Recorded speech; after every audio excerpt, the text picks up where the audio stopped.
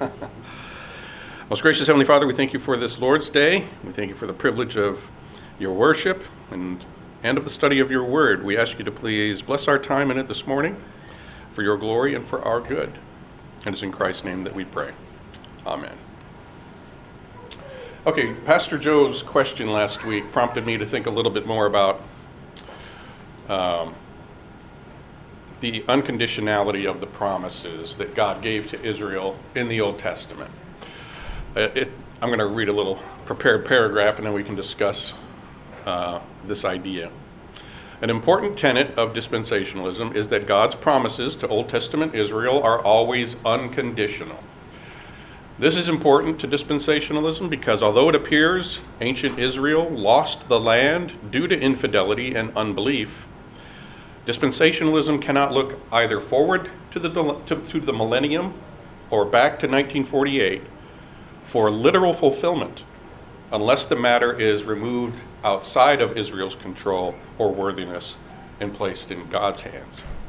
By placing their possession of the promised land solely in God's hands, they can better dodge the point that Israel lost the land through infidelity to God and may therefore they hold, since it's out of their hands, it's unconditional with respect to them, it's in God's hands because it's his promise. Therefore, they can come back to the land. But the conditionality we find in the divine promises appears to us to be there. However, the condition is fulfilled by God. So we, in the Reformed side, the covenant theology side, for the most part, believe that there are conditions to these covenantal promises. But God meets these conditions himself because we are unable to. And that condition is what? What do we find God demanding of his people in both Old and New Testaments? Faith, right? True faith. The condition of the covenant is true faith. True faith is a gift of God. Has anybody heard that before, that true faith is a gift from God? Let's look at a couple of quick passages here, or look at a couple of passages quickly. Let's go to Ephesians 2.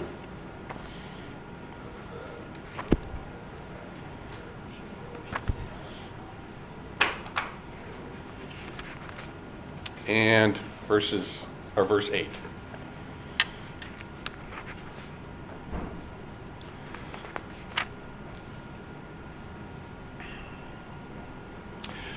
For by grace you have been saved through faith, and this is not your own doing, it is the gift of God.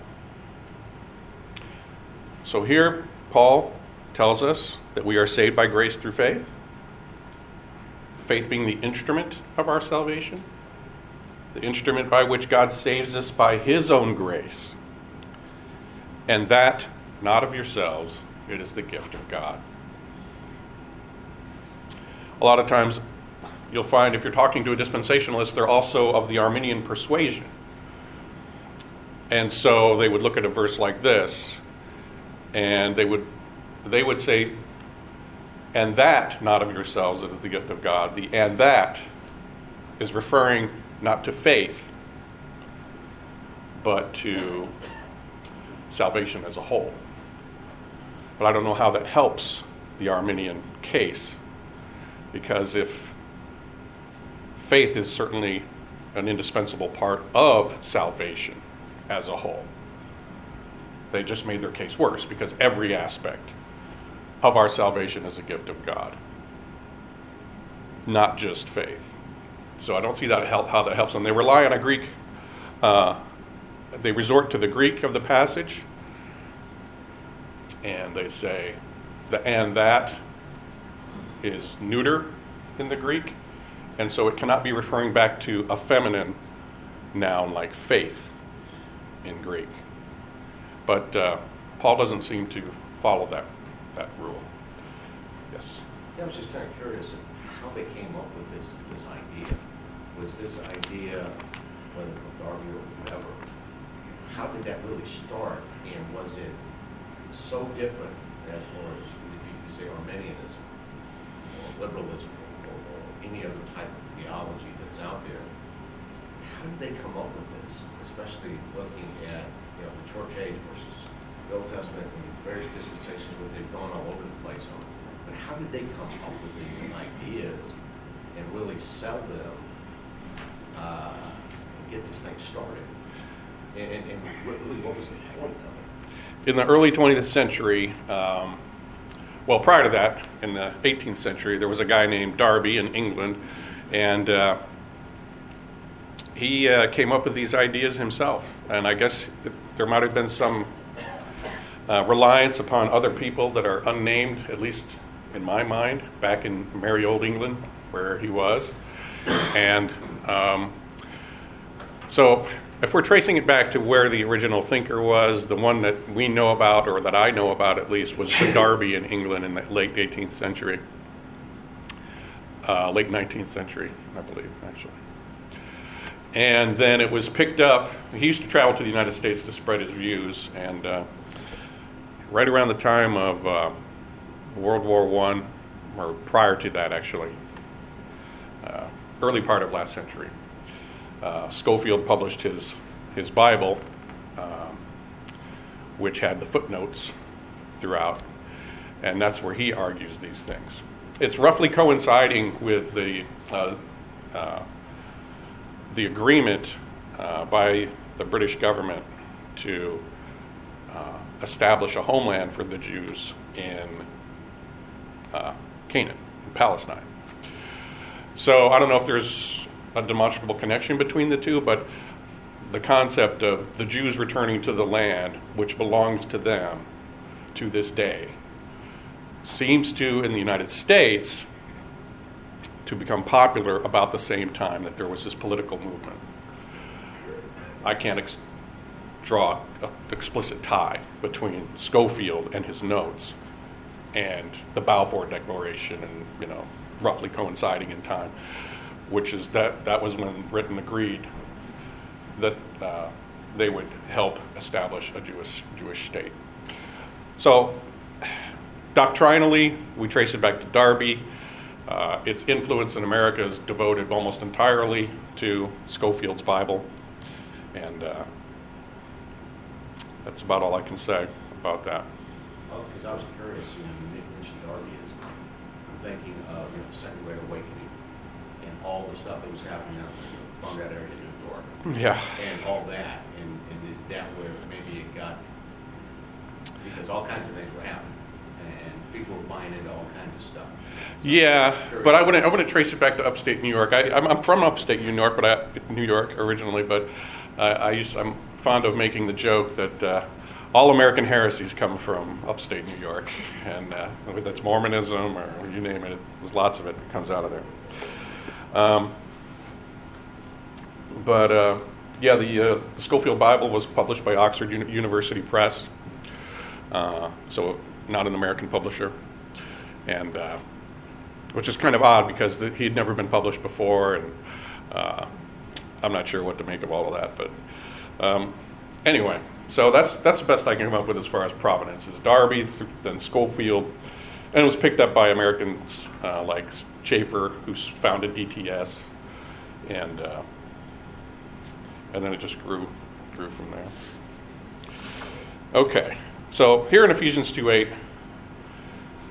we saw that by grace through faith we are saved, and that's not of ourselves; it is the gift of God. Let's check another passage. Let's go to Philippians 1:29. Philippians 1:29.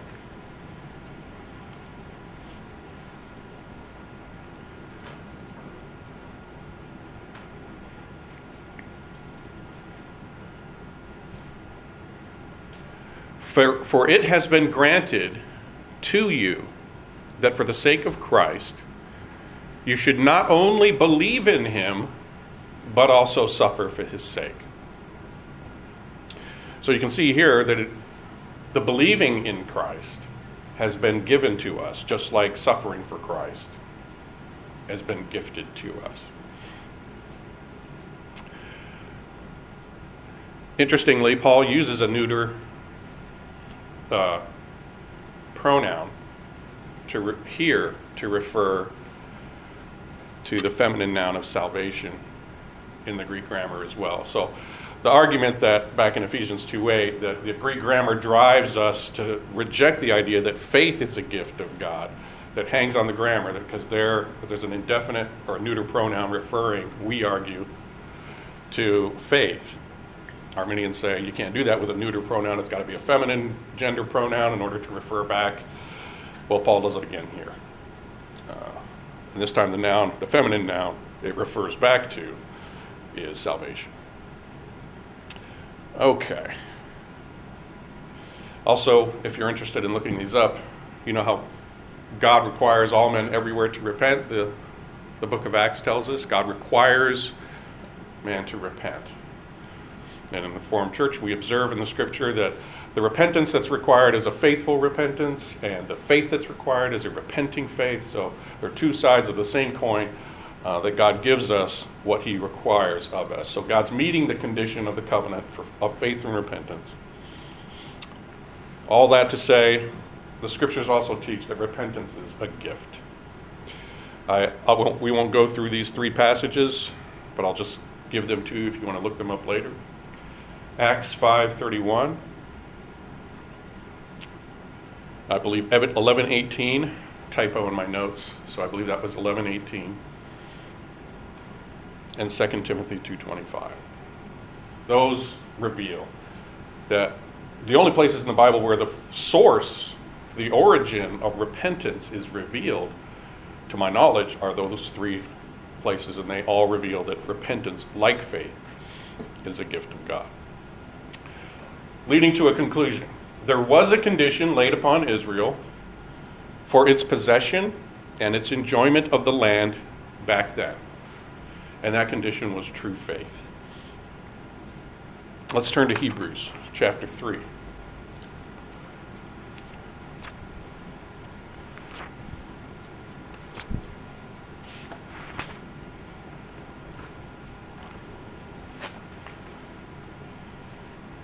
Uh, 3:18 to 4, verse 2.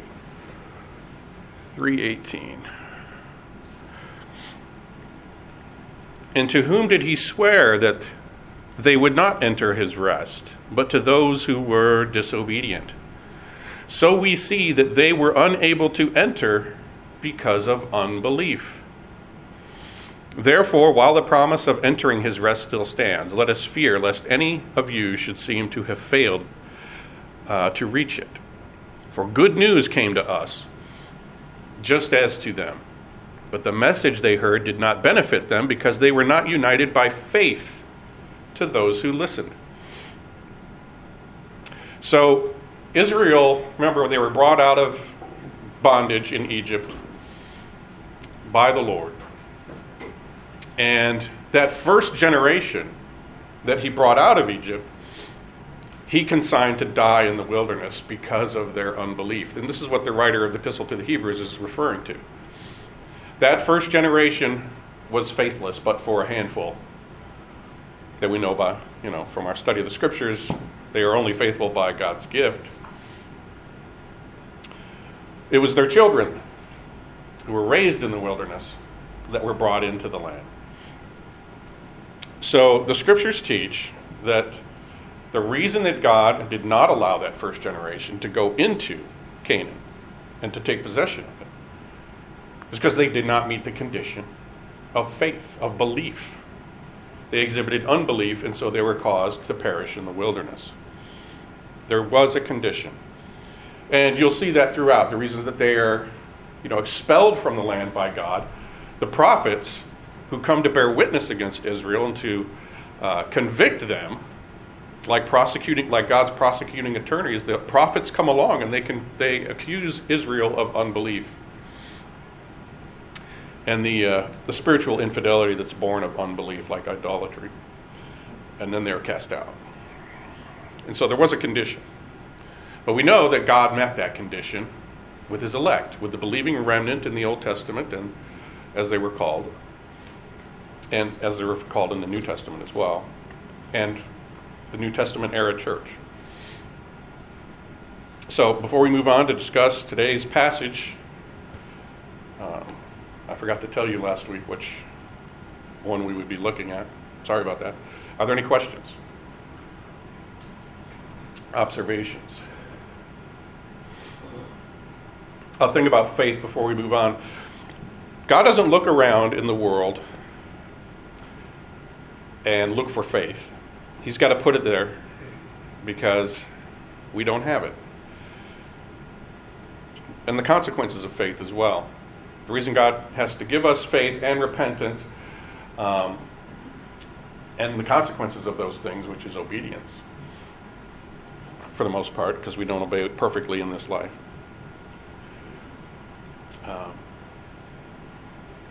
That's all in God's hands. So God's meeting that condition.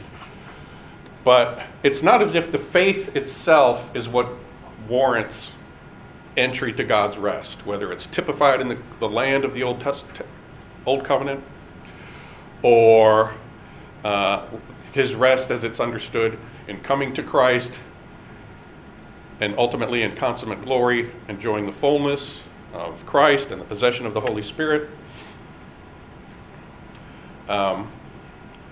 It's not as if the faith itself is what gets us there.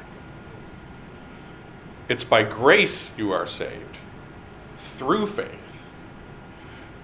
That language indicates that faith is the instrument by which we are united to the one who saves us. So think of faith not as like the treasure chest that buys your admission to heaven and to God's favor. Faith is not itself a quality within us, even if God put it there, that faith itself warrants our entry into heaven and God's blessing. That's not what the scriptures teach. Think of it, like I said, not as the treasure that buys you entrance to God's blessing in heaven, but the key that opens the treasure chest, which is Christ and his person and his work. His merits are that treasure by which, to use an analogy, by which we can gain entry, the door pass into heaven. So it's Christ that gets us there.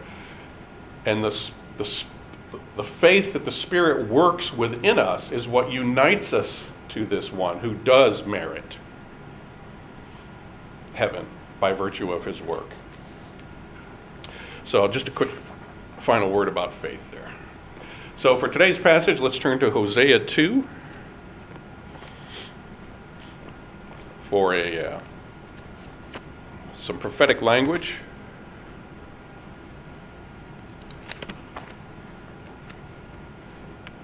Hosea is the largest and the first of the minor prophets.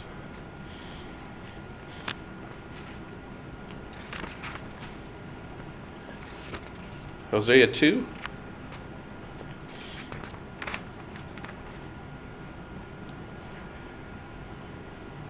The last time, we were also at that time in Hosea 2, seeing how Paul handled it. Let's look at Hosea 2:15. Hosea 2:15 to 18. I guess we'll start in 14. Therefore, behold, I will allure her and bring her into the wilderness and speak tenderly to her. And there I will give her her vineyards and make the valley of Achor a door of hope.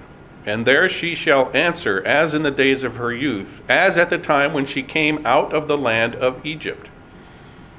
And in that day, declares the Lord, you will call me my husband, and no longer will you call me my Baal. For I will remove the names of the Baals from her mouth, and they shall be remembered by name no more.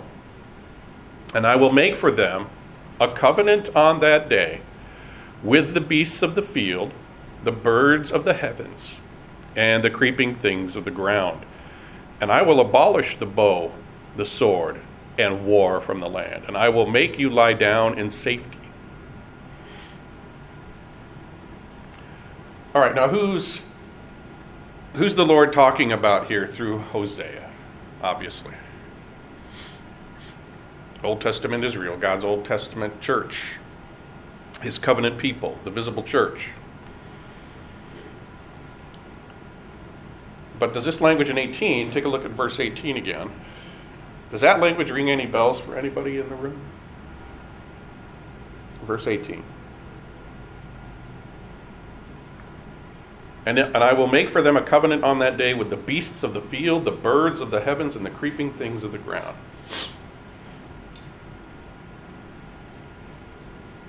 Does it ring a bell? No, I mean the actual language, the expressions he's using. Hosea, the Lord by Hosea is using. But I see where you're going with that. Let's go to Acts chapter 10. Oh, I should have had you look at your cross-reference notes again. Because that's a good practice. When you're reading the prophets, read your cross-reference notes.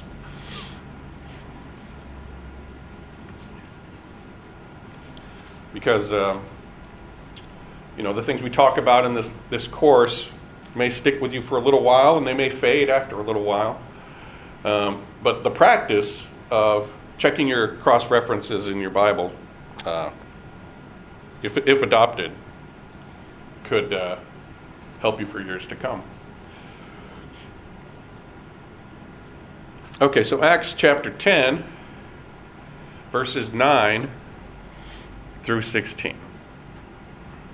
The next day, as they were on their journey and approaching the city, Peter went up on the housetop about the 6th hour to pray. And he became hungry and wanted something to eat.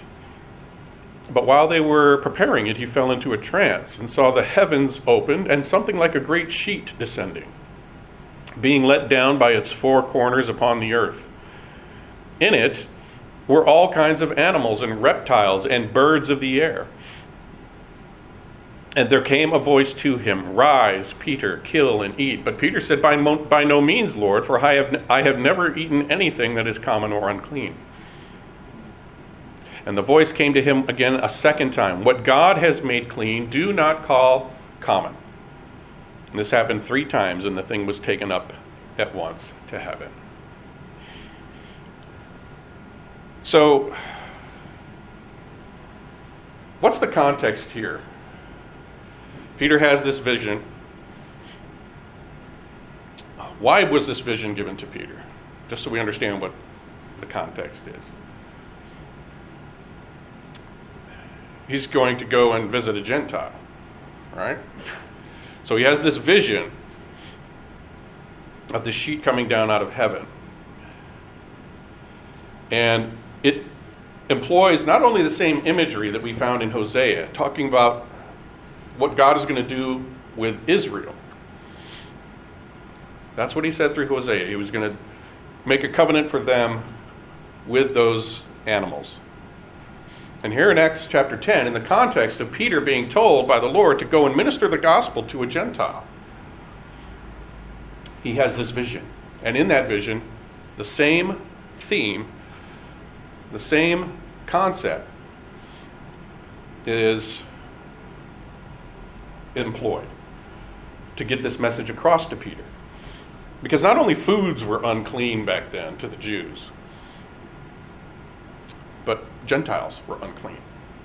Clean and unclean was ceremonial law language in Israel to refer to that which is fit for fellowship with God, clean, or unclean, that which is not fit for fellowship with God.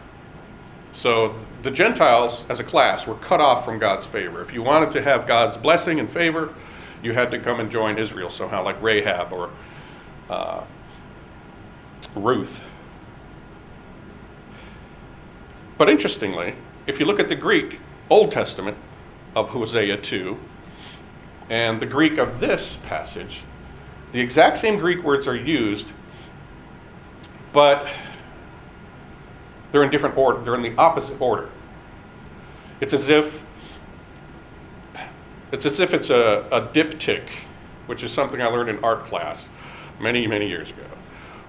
And a diptych is something that when you open it, it would have two pieces of art. Here, one here, and then you could close it, take it somewhere, or put it up on your wall open, but it would be like that. But if you were to make it like a piece of art here and a mirror here, that's what this would look like between Amos and this passage in Acts. Because the Greek words are employed there are reversed, which to my mind emphasizes the fulfillment aspect of this. Because if you look in the mirror, things are reversed. Anyway, there's a principle of fulfillment broached by some scholar whose name I can't remember. And when you see that kind of reversal in the New Testament of a promise or prophecy or a type in the Old Testament, that communicates fulfillment. But I can't really rely on that or ask you to, because I can't remember the name of that guy. But it's interesting that the language is exactly the same, just reversed. Yeah. So, what's the point? Well, I guess, are there questions about what I've said so far?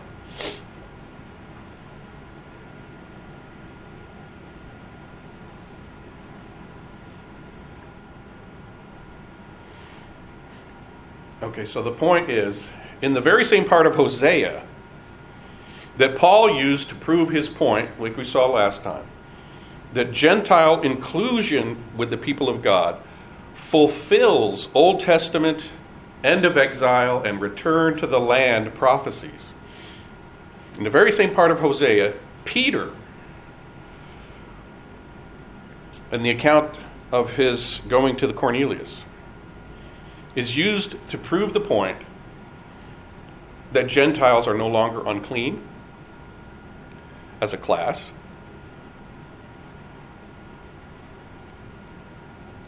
And when Peter says this, those are the exact words that he uses.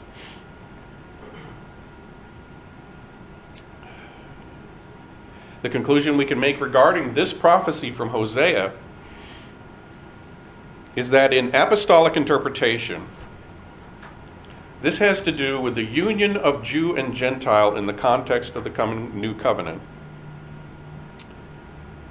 And that at this time, going back to Hosea's prophecy,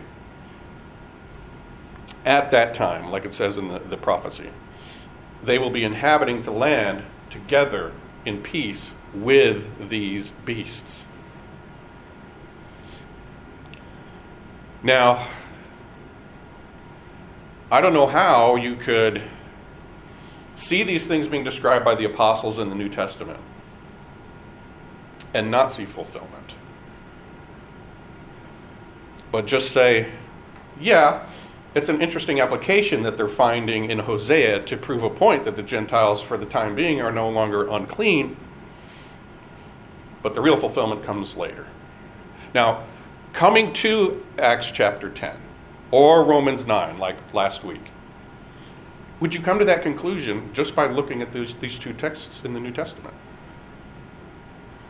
Is there anything in the text of Peter here, when he's talking about this, or when it's being revealed to him about this question, or when Paul was writing in Romans 9, is there anything in these two texts to suggest a later fulfillment, that this is not the fulfillment? What's the natural, literal read of the New Testament? That's something we have to keep in mind, because they are going to come to texts like this, the dispensationalists, and say, this is a partial fulfillment at best, the real fulfillment's later. But why do they say that? And it's going to go back to their hermeneutical principle that unless we see the fulfillment of those ancient prophecies literally with respect to ethnic Jews in 1948 or in the future, God's promises can't be trusted. We can't trust our Bibles. But what if you didn't adopt that position? What if you adopted the position, okay, the prophets speak this way. In light of Christ, the apostles come along and reveal that they're to be understood in this way, why resist it? Why not just embrace it? Why posit, beneath or between the lines of these fulfillment language in the New Testament, we should understand that what's really in the heads of the apostles, despite their words, is that the true fulfillment comes later. You don't see them talking that way. If you were just to read the prophets and say, okay, that looks like ethnic Israel returning to the literal land, okay. You read the New Testament and it says Christ is Israel. He's the faithful seed of Abraham. And the church united to him by faith are the recipients of those blessings promised. The fulfillment is in Christ and his bride in the context of the church. And just accept it. But you do have to read between the lines of the New Testament to suggest that, sure, this looks like fulfillment, but it isn't. It's like, what's the famous atheist, Dawkins? Is that it? Hawkins? No, that's Stephen Hawking. I think Richard Dawkins. Is that it? He says, the universe is a marvelously intricate thing. I'm paraphrasing. That falsely suggests to the observer that it's been intelligently created. So he's got to really read between the lines of actual revelation, between what he can see with his eyes, and to see a godless universe somehow in there. It's like they're saying of the New Testament, sure, it looks like they're calling this fulfillment, but they're not. And so that's the real difference between covenant theology and how we approach the prophets, and dispensationalism and how they approach the prophets. Let's see. So where the prophet in the Old Testament tells of a time when national Israel will dwell in the land in peace and in covenant with the wild beasts, the apostle in the New Testament is informed that the wild beasts, Gentiles, have been invited to share a place in the kingdom, and to know as a class the same inheritance and covenant relations with God as believing Jews. The people in place, we mentioned that last time or the time before, the people in place promises. The people in place promised to Abraham, that were spoken of in shadowy Old Testament forms and types, is transformed in apostolic interpretation to mean Jew and Gentile united to Christ in the kingdom. Any comments or questions at this point?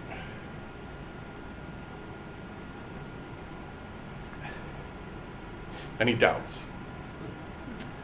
That'd be okay.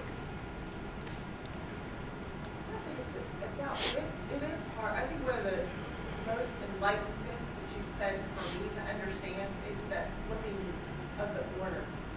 That do you read the Old Testament through the New Testament, or do you read the New Testament through the Old Testament? And that presupposition is a very hard one for them to let go of, or for anyone, because we cling to our presuppositions. We almost don't even see that. Yeah, that's absolutely true. They would say that the Old Testament needs to be read independently and be given its own meaning in its own right. And the New Testament needs to be read in the same way. But what do you do when the apostles interpret the Old Testament promises and prophecies in a way that the Old Testament couldn't quite make clear, or didn't quite make clear? That it's fulfilled in Christ and his church, which includes now the Gentiles. You would really have to, by God's grace, be piecing together a lot of different parts of the Old Testament to approximate that vision of clarity that we enjoy just by opening our New Testament. So, to my mind, the task of the apostles, among others, was to give us the New Testament so that we would understand how the Old Testament's fulfilled in Christ and his bride. And if you're going to say things like, well, that's what the apostles are saying, but the meaning that they really have is that there's a greater fulfillment later, not only is to eisegete the text, put meaning in the text that isn't there, but to my mind, takes the job of interpreting the apostles or the prophets authoritatively out of the hands of the apostles and the New Testament and into the hands of Louis Sperry Chafer, who wrote Systematic Theology, or Scofield, who for the first person who ever to put notes on the same page as the Holy Text was him and his publisher. So that most of your commentaries were separate volumes. This was the first to put the commentary on the same page as the text. So it takes that job away from the apostles and says to the church, they are saying X. Our guys, these smart theologians, there's no doubt they love the Lord. We're telling you that it's X plus 1. Because if it's not X plus 1, that is partial fulfillment now, but a future greater fulfillment in national Israel, we're not reading the Old Testament on its own terms. But what makes people think, what makes the church think that we're supposed to read the Old Testament on its own terms when we have the New Testament now? Again, it boils down to, are you going to approach the Old Testament as an unbelieving Jewish person, or approach the Old Testament as a Christian, united to Christ, the true seed of Abraham, and his authoritative interpretation, the authoritative interpretation of the Old Testament given to us by the apostles charged with that work to help us understand the Bible and show the fulfillment in Christ. Any other comments or questions? Let's turn back to Ephesians 2. I'll give you another example of this, and I'll ask you to tell me what you believe of the dispensational reply or handling of Paul's words here in Ephesians 2. Starting at verse 11 of Ephesians 2, we'll go to chapter 3, verse 6. 2:11 to 3:6 of Ephesians. Therefore remember that at one time you Gentiles in the flesh, called the uncircumcision by what is called the circumcision, which is made in the flesh by hands, remember that you were at that time separated from Christ, alienated from the commonwealth of Israel, and strangers to the covenants of promise, having no hope and without God in the world. But now, in Christ Jesus, you who were once far off have been brought near by the blood of Christ. For he himself is our peace, who has made us both one, and has broken down in his flesh the dividing wall of hostility, by abolishing the law of commandments expressed in ordinances, that he might create in himself one new man in place of the two, so making peace, and might reconcile us both to God in one body through the cross, thereby killing the hostility.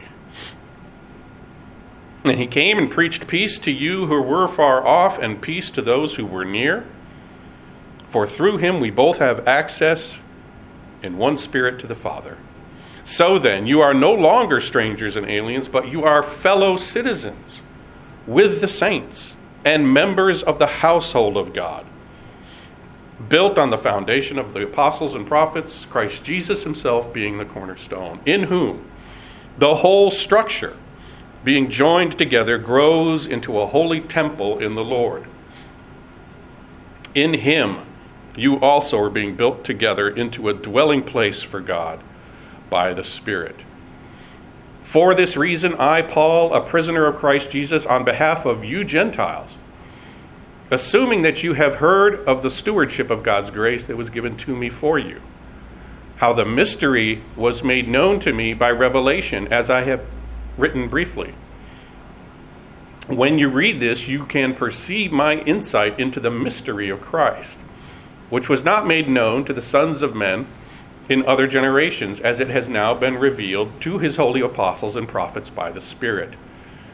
This mystery is that the Gentiles are fellow heirs, members of the same body, and partakers of the promise in Christ Jesus through the gospel.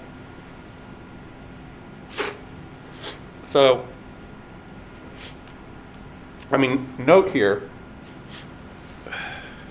he's talking to the Gentiles before they were cut off, but throughout this text, it talks about the two being made into one. Who's he talking about there? He's talking about those who are called the uncircumcision by those who are called the circumcision. He's talking about Jews and Gentiles, right? So the idea of Christ's work is to come and to unite these formerly estranged parties by abolishing the law of commandments contained in ordinances. That's reference to the ceremonial law, which has been abolished in Christ's work. But by his coming, he has, by his work, torn down the types of the ceremonial law that pointed to him in his work. They'd served their purpose. They no longer needed to point forward to a coming Christ in his work. So they were abolished. And that ceremonial law was what rendered the Gentiles unclean, unfit for fellowship with God. So they were without God, without hope in the world prior to that, as a class. Notable exceptions, Rahab and Ruth. So this is a beautiful passage. It talks about there being hostility between both and God and between each other, Jew and Gentile, between each other, and between both and God. And the person and work of Christ tears down that hostility. So here we are. What is the dispensational response to the clarity offered by the apostle in this passage about Jew and Gentile relations with respect to God? It talks about being one people, being built into one household for God. What did the Epistle to the Hebrews say about the household of God? Moses was faithful within it, Old Testament saint. Christ is Lord over that single household. Here, the Jew and Gentiles are being described as that household, being constructed by the Holy Spirit into this household of God. The two being made into one. So how does dispensationalism handle this text, do you think? Because I'm not going to give you the answer this time. Somebody's got to. How do you just say it's partial fulfillment, and this is only referring to this parenthetical age of grace? Exactly right. They would say, well, it's talking about the church. But the church is a special cut off, demarcated provision of God's grace to the Gentiles. But it's only a hiccup in God's true plan, which is for the national Israel. So, but do you get that idea reading this text? You have to get that idea reading this text, though I think it speaks so very clearly about God's relation to Jew and Gentile now. You have to read between the lines to see that. You have to read between the lines to see that. You have to come to the New Testament with a principle of exegeting the Old Testament. But the principle of exegeting the Old Testament drives them to the error of eisegeting the New Testament. Any comments or questions about that before we close? Yeah. Just modern day research, just surfing the web, I noticed just conducting a word search, sticking to King James Version, using version. But do they have any answer for, I noticed that dispensation, you have to struggle to find various forms of the word, and I only found 20 cases of it used throughout the entire Bible. Whereas covenant, just the pure, simple word of covenant, is over 300. Is there any way that they try to reconcile which is the greater theme and the amount of use, the context seems to be covenant throughout? I'm not as widely read in the dispensational literature as I should be, perhaps, but I would say that they would say that we don't acknowledge the we don't assert the non-existence of covenants in God's relationships to man.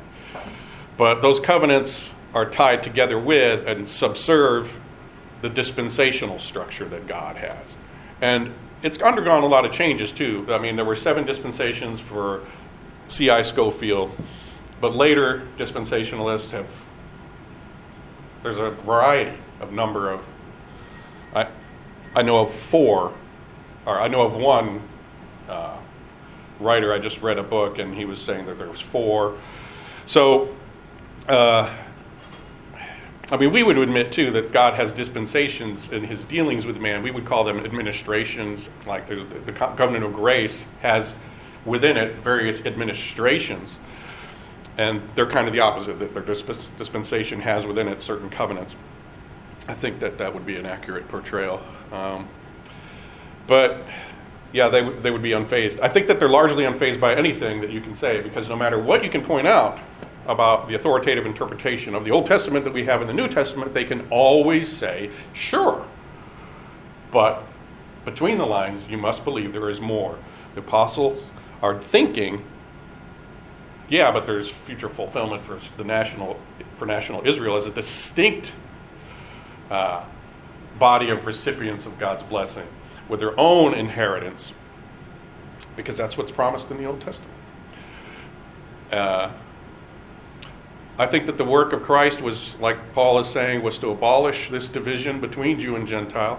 And when the scriptures come along in the New Testament and redefine Israel to be Christ in union with his church, of both testaments, and redefine Jewishness to be Christians, those who are united to the true Jew and Israelite, Jesus, then keeping that in mind as you read these texts, there's no reason to perpetuate this distinction between Jew and Gentile. You have to posit, again, authoritative, as it were, revelation from dispensational theologians who tell you what the meaning of those Old Testament prophets really is. But with that, we're out of time. And I didn't put down in my notes what you should look at for next week, but that's okay. All right, let's close with prayer. Most gracious Heavenly Father, we thank you for your word. We thank you for the passages of your word that you showed us today. We ask you to please grant us understanding that we might know you better and understand your gracious dealings with this lost and exiled race, what those relations really are, and what you've done for us through the true Israelite, the true vine, the Lord Jesus Christ. We ask you to please be with us now as we gather together to worship our triune God, Father, Son, and Holy Spirit. We ask that you would do this for your glory and for our good. It is in Christ's name that we pray. Amen. Thanks, everybody.